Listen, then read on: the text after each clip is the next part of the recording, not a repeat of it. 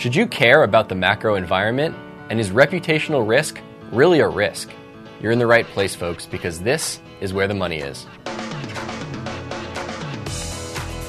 Welcome to the show, folks. I am David Hanson. Matt Koppenheffer is still out of the country, so today we are revisiting an interview we did a couple weeks ago with Columbia professor Bruce Greenwald. Mr. Greenwald is a professor of finance and asset management at the Columbia Business School in New York City and is an authority on value investing. Hope you enjoyed the interview. Now, in terms of, so you're talking about different ways to value companies, and you mentioned price to tangible book value, which brings me around to, I spend most of my time working with financial companies, which that's a metric that I end up focusing on a lot. I'm curious if you have been watching the financial sector at all lately and have any thoughts on, there are a lot of people, myself included, that think that the sector may be undervalued, but there's also a possibility that that's a value trap with this. No. All right. So can I talk about what the big problem with that is? Sure, okay. Yeah. There is one fact about investing, and it's the most important fact that you can never forget, and there are two ways of saying it. There's the Lake Wobegon way. Right. The average performance of all managers before fees has to be the average performance of all assets. Now, that's not the same as sort of academic market efficiency, which we know is not true. Right. But if you're going to outperform, somebody else has got to underperform. I think the best way to think about that operationally is that every time you buy a stock, thinking it's going to do well, somebody else is selling it to you, thinking it's going to do badly. And you have to ask what is going to put you on the right side of that transaction. Now, what's the most obvious way to do that? And it's a way that, to an extraordinary extent, people in finance ignore, and the answer is to be a specialist. So if I've been doing South Texas Gulf Coast onshore oil leases for 20 years, and I know the geology, and I know the sellers, and I know the whole market, and you come down from New York and bid against me for a lease, if you buy that lease, if you win that auction, you made a bad mistake. Because effectively, in some sense, I sold it to you. Right. So you always are going to do better if you're a specialist. That is especially the case in financial services. So a sensible way to value insurance companies is very different from a sensible way to value banks, is very different from a sensible way to value credit card processors, and on and on. I think if you find yourself doing the shortcut and saying, this is cheap because it's low, it's low market to tangible book, and you apply it across the sector, and the guy on the other side of the trade understands the difference between insurance companies and banks, Sure. You're going to get yourself in real trouble. That's the first thing. Right. On the other hand, when you look for opportunities from a value perspective, you're looking at what's despised and people want to shy away from. Well, that's a good description of the financial sector. But what I would do is I would say, okay, the financial sector is a good idea. Who are the best financial sector investors? So it would be Davis in insurance. They've done insurance for a long time. It would be people who've concentrated in banks for doing banks. And that's the way I would do it. I would not do this at home, kids. Oh, sure. Okay? Yeah. So on sort of in a similar vein, and this actually could apply to basically any sector, but you've had a lot of headline risk, reputational risk for the financial sector. We just saw today the headlines are coming out about J.P. Morgan settling the big fines for the London whale trade. When you're thinking about the value of a company, does reputational risk and headline risk come into that at all? Okay. In the long run, the evidence seems to be that as long as it stays out of bankruptcy, reputational risk does not that significantly impair the situation of a company. I'll give you a couple of examples of that. The first was American Express in 1964, and Buffett talks about all this salad oil scandal. The stock price falls. 10 years later, nobody gives a crap. Okay, it just doesn't have an effect. The latest one, I think, if you think about it, is AIG. Now, AIG does lose a lot of money, But the reputational risk doesn't seem to be the problem anymore. So that even 5 years after probably the worst malfeasance that's out there, it just is not visible in the overall profitability numbers. So I think reputational risk, and by the way, if Jamie Dimon has learned nothing from this, it's that you don't want to criticize the administration because they'll kill you. Now, assuming he's learned that lesson. Hopefully he's learned that lesson by now. The reputational risk is not, again, do the numbers. So he's paid $800 million in the fine. What is their quarterly earnings? $4 to $5 billion? Yeah. It's just not a big number, and it's not a repeatable number.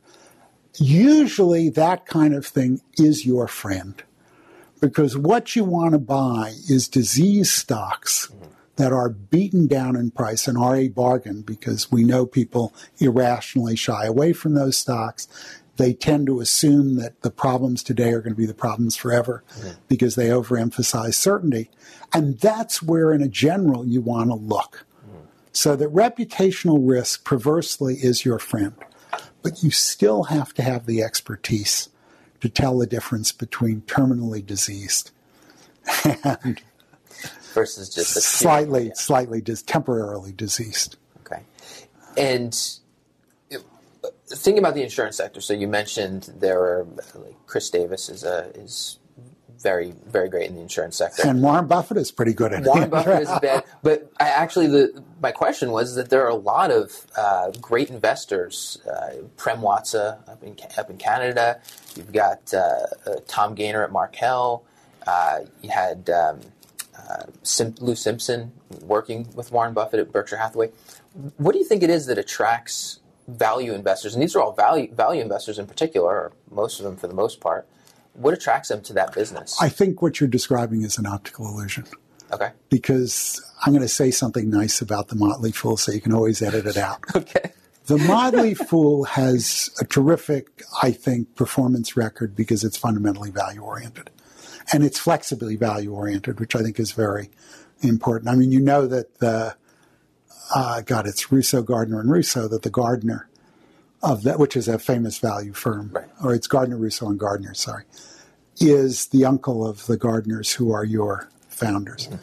So I think the people they would look at in the insurance business are the people who are the value-oriented investors. But who invests the money at MetLife?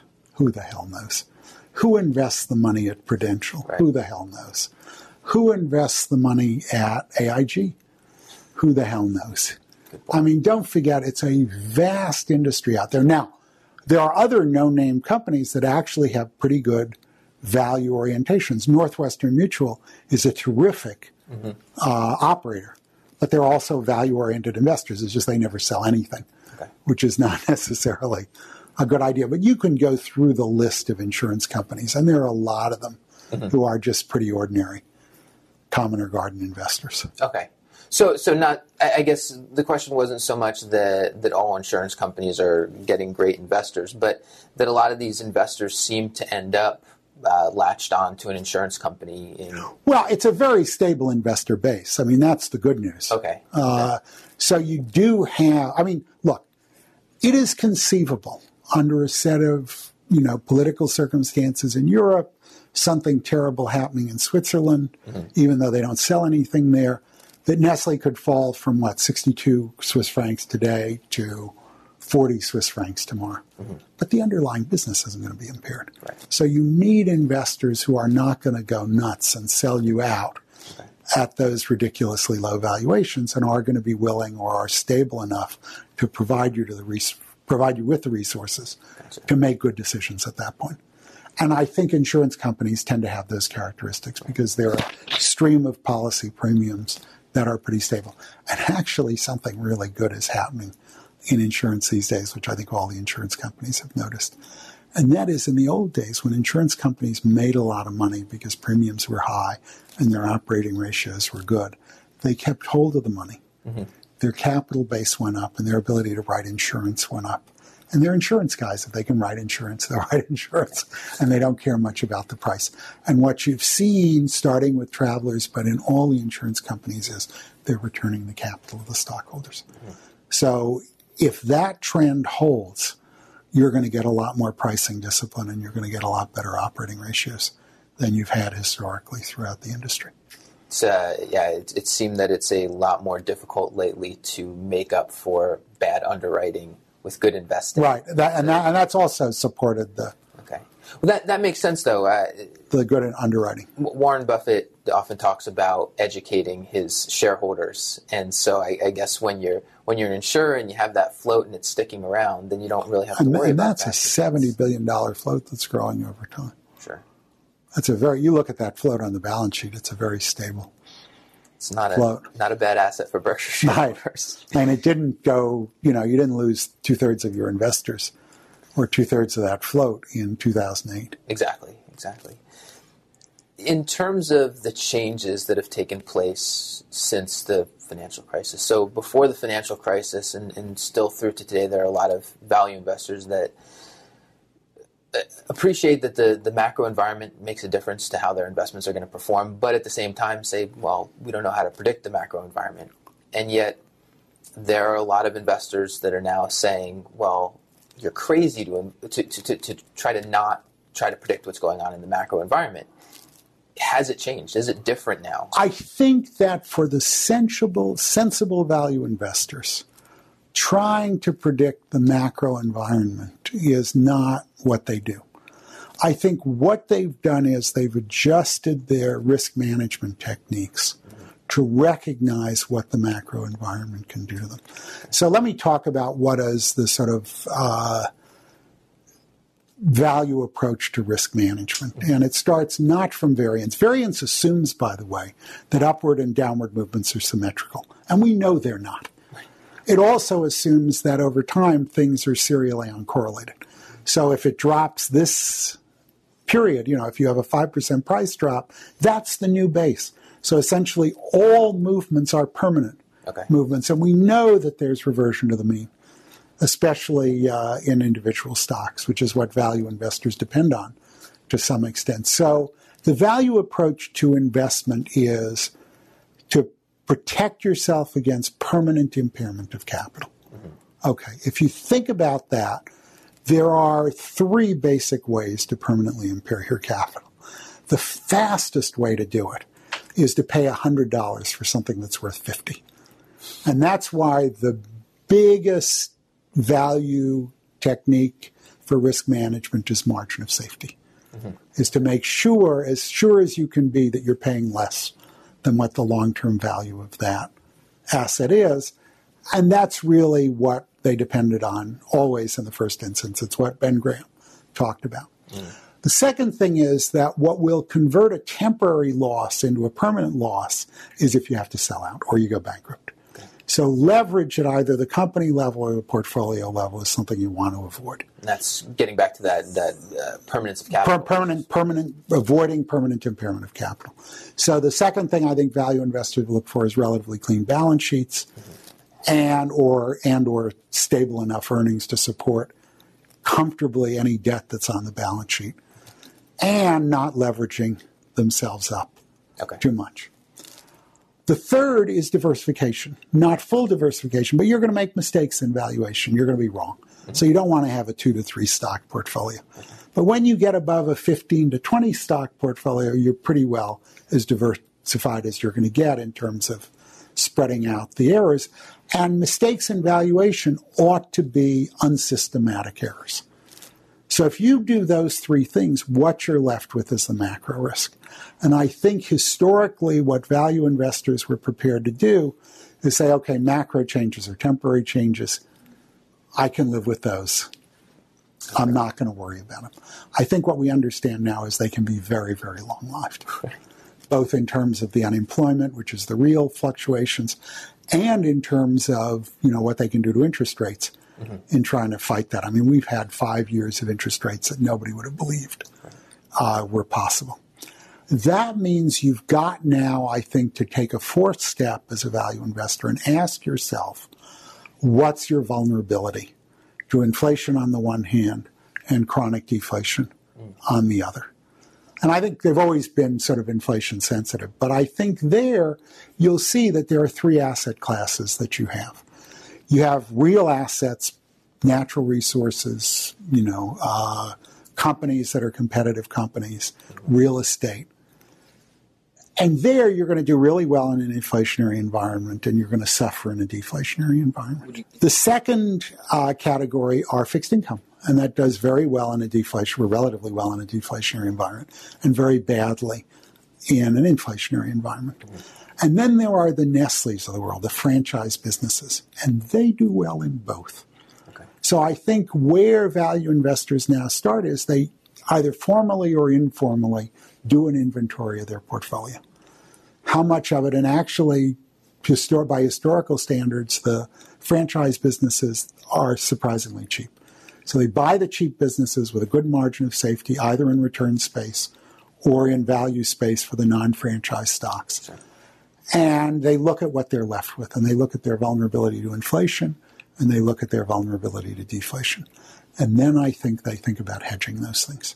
Okay. And there are three ways that you can hedge. One is assets like gold. That will do typically well if everything turns to crap. And I think that's why you want to hold gold. Now, there are two reasons. One is that it'll stabilize the notional value. But really, the reason you want to have gold is everything turns to crap. It's not going to turn to crap permanently. It may turn to crap for a long time. But if you have the gold and you have the purchasing power, you'll get some real bargains. Okay. On the other hand, if you're not psychologically conditioned, so you can sell the gold and buy the stock in March of 2009, that substantially impairs the value of holding assets that are resistant to these systematic failures. So keep holding that gold. Right. You keep holding the gold. It's not as valuable as if you're somebody who can use it when it's most valuable in terms of what you can buy for it. So that's one way to do it, is by assets that have negative correlations to bad economic conditions. The second way to do it is with shorts. And the problem with shorts is the tax treatment is terrible. Mm-hmm. That in general, stocks outperform sort of short-term, which is typically what you're going to hold it in, so that you got a headwind that's pretty substantial, at least 2 to 4%. And the risk characteristics are terrible, because if it doubles, your position is twice the size, not half the size. And the third way is with derivatives. Okay. Puts of various sorts. And the nice thing about derivatives is if you look at 2007, derivatives were incredibly cheap. The implied volatility on the options that you could buy was under 10%. It turns out the most dangerous times are when nobody thinks there's any danger. And those are the times where derivatives are cheapest. And I think that's what good value investors have been led to think about, okay, which is in these very fraught macro situations, what are the cheapest derivatives that you can get? And if they're very expensive, hey, you may just have to live with the gold as an alternative. Or if there are some small shorts you can do, you may have to learn with that. But I think people have learned to think about their macro vulnerabilities when they think about managing risk, whereas I think in the past, they just would have ignored them. Okay. So a lot of our readers and a lot of the people watching this are sometimes newer investors and may hear you say derivatives, referring to options, and think about that famous Warren Buffett quote, derivatives are financial weapons of mass destruction. So I was just going to ask, probably instructive to kind of differentiate what Buffett was talking about versus... What Buffett is talking about is people speculating by using derivatives. So a typical call option will be a call option to buy 100 IBM shares at a price, well, today it would probably be of $175, say. There's a huge amount of leverage in that. Mm-hmm. If IBM goes up 50, to 225, you'll make several times your money. If IBM goes down, you'll just be wiped out. So they're extraordinarily highly leveraged instruments. And I think people who buy them to make money, it's like buying gold to make money. Right. You're really taking on much more risk than you should be because you can't make a good judgment about what's going to happen in the limited term of the options. And that's not the reason to buy derivatives.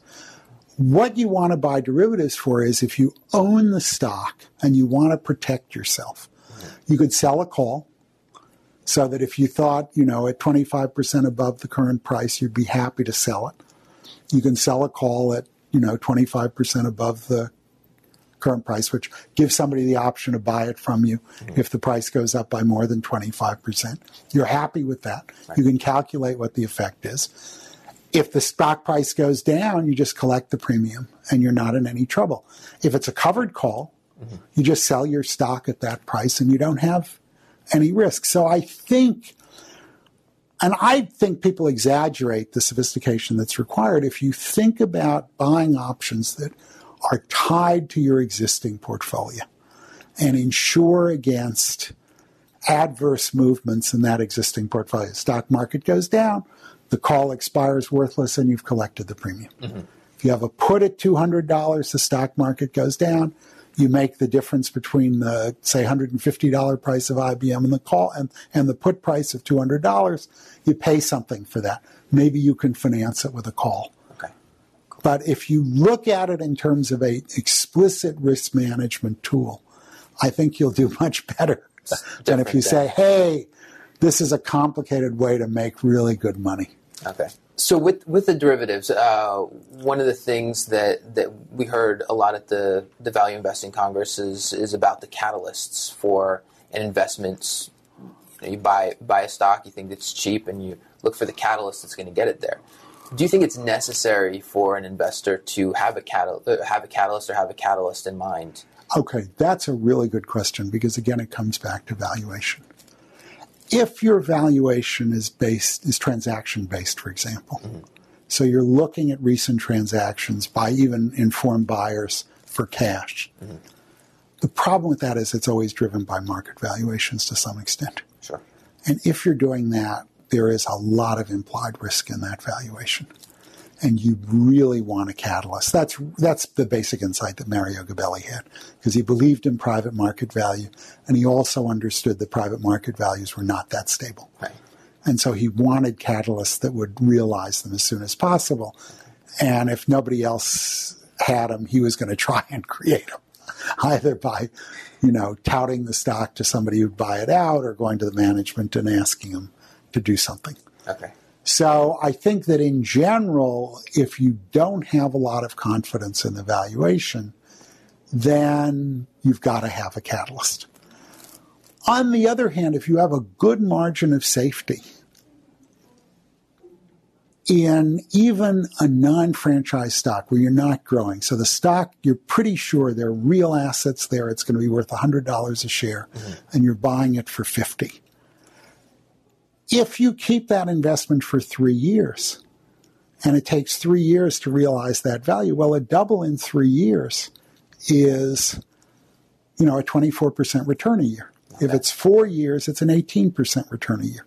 If it's 5 years, it's a 14% return plus whatever dividends you're getting in the meantime.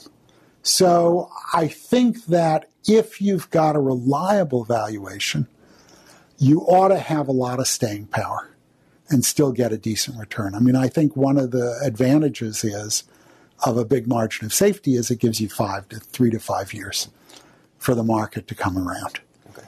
And if you have patient investors, they're not going to give you a hard time in the meantime. And I think, again, back to the question of insurance, that's a nice thing about having an insurance float. So I think the issue of catalysts ultimately comes down to an issue of confidence in your valuation. If it's a franchise business and you're getting a decent return, if we're getting our 10% a year for Nestle, and we also think that it's 25% undervalued, how we derive at that calculation, who knows? Right. But so we're also waiting for a 25% bump. Don't forget, we're getting 10% a year while we wait as value accrues. So there we can wait 5 to 7 years. Okay. And we're fine.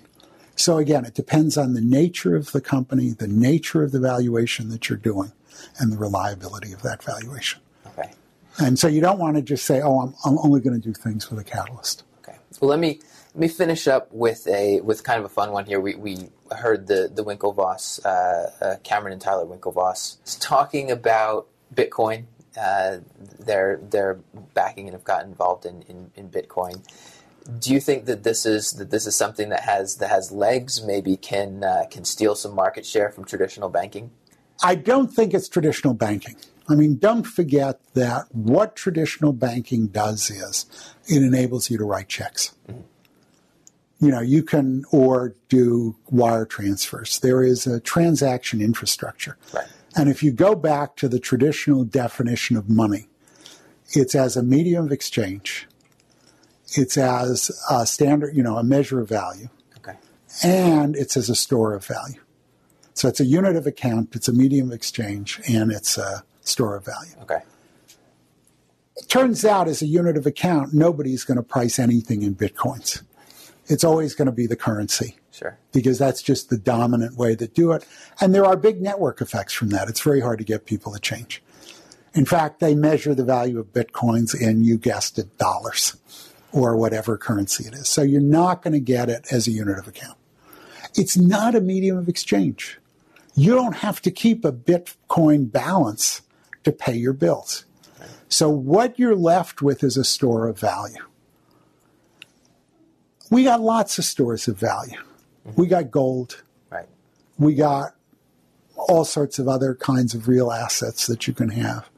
We have inflation, we have tips. Mm-hmm. We have all sorts of real stores of value that are probably more liquid than the Bitcoins and are less easier to manipulate and are less subject to sort of insider trading. It's why, look, in the old days, every bank used to issue its own currency. Oh, right, yeah. And it was very unstable what the relationships between the currencies were.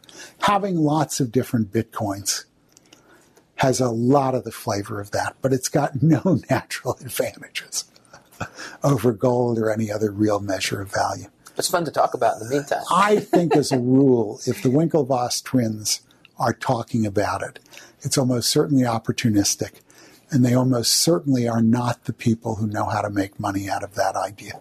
That's fair. As Facebook showed. Well, that's very fair. So you don't want to invest with them. All right, okay. Professor Greenwald, we really appreciate you talking to us. It's always a pleasure to talk to you guys.